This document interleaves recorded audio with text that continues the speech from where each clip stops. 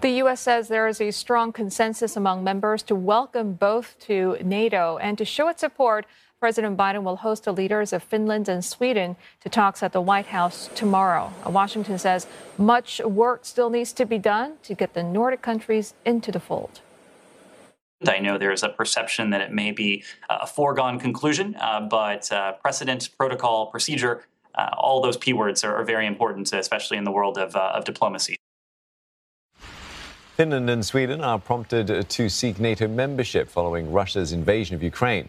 Moscow says it has no issues with NATO's expansion, but warned the security alliance against bolstering its military presence in the two Nordic states. And don't forget, Finland in particular shares a very long border with Russia, which previously cited NATO's expansion as one of several reasons for invading Ukraine. Now for the latest, Simon Marks joins us from Washington, D.C. Simon, what message is President Biden relaying, and indeed what assurances can he give when he hosts both the Finnish and Swedish leaders to talks tomorrow? Well, it's going to be a big moment. There's no question about that. A big moment for the president, and it's clearly designed to send a message not just to America's partners in NATO, but more importantly to the Kremlin. A fresh indication, the White House argues, of just how much Vladimir Putin has already lost by choosing to invade Ukraine, because neither Finland nor Sweden were close to thinking about applying for NATO membership before the Russian assault began. In fact, they jealously guarded their efforts to avoid doing anything that would antagonize Moscow. But all of that is over now, provided, of course, the US can secure the unanimous support of every NATO country to expand the alliance. That's what's required to expand it. And there are still questions about Turkey. The Secretary of State met his Turkish opposite number on Tuesday, said he believed that consensus can be found within NATO for welcoming two new members, but there are no guarantees about that yet.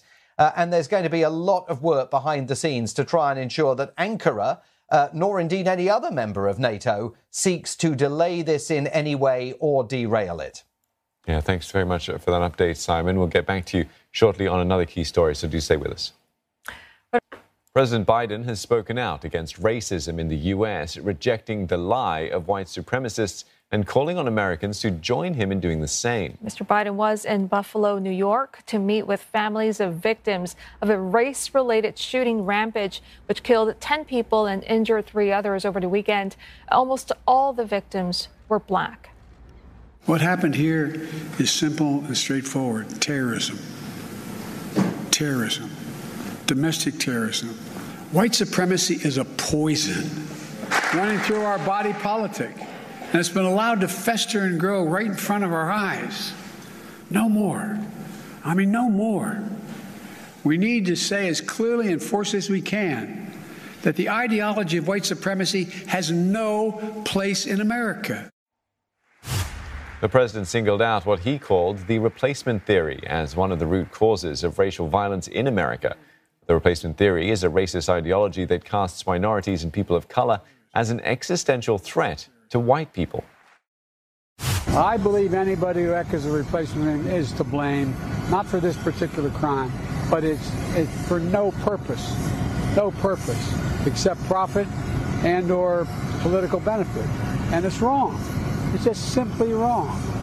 To Simon Marks in Washington, D.C. for more. Simon, so how pervasive and big a problem is the so-called replacement theory in the U.S.? And rhetoric aside, what's the administration doing about it?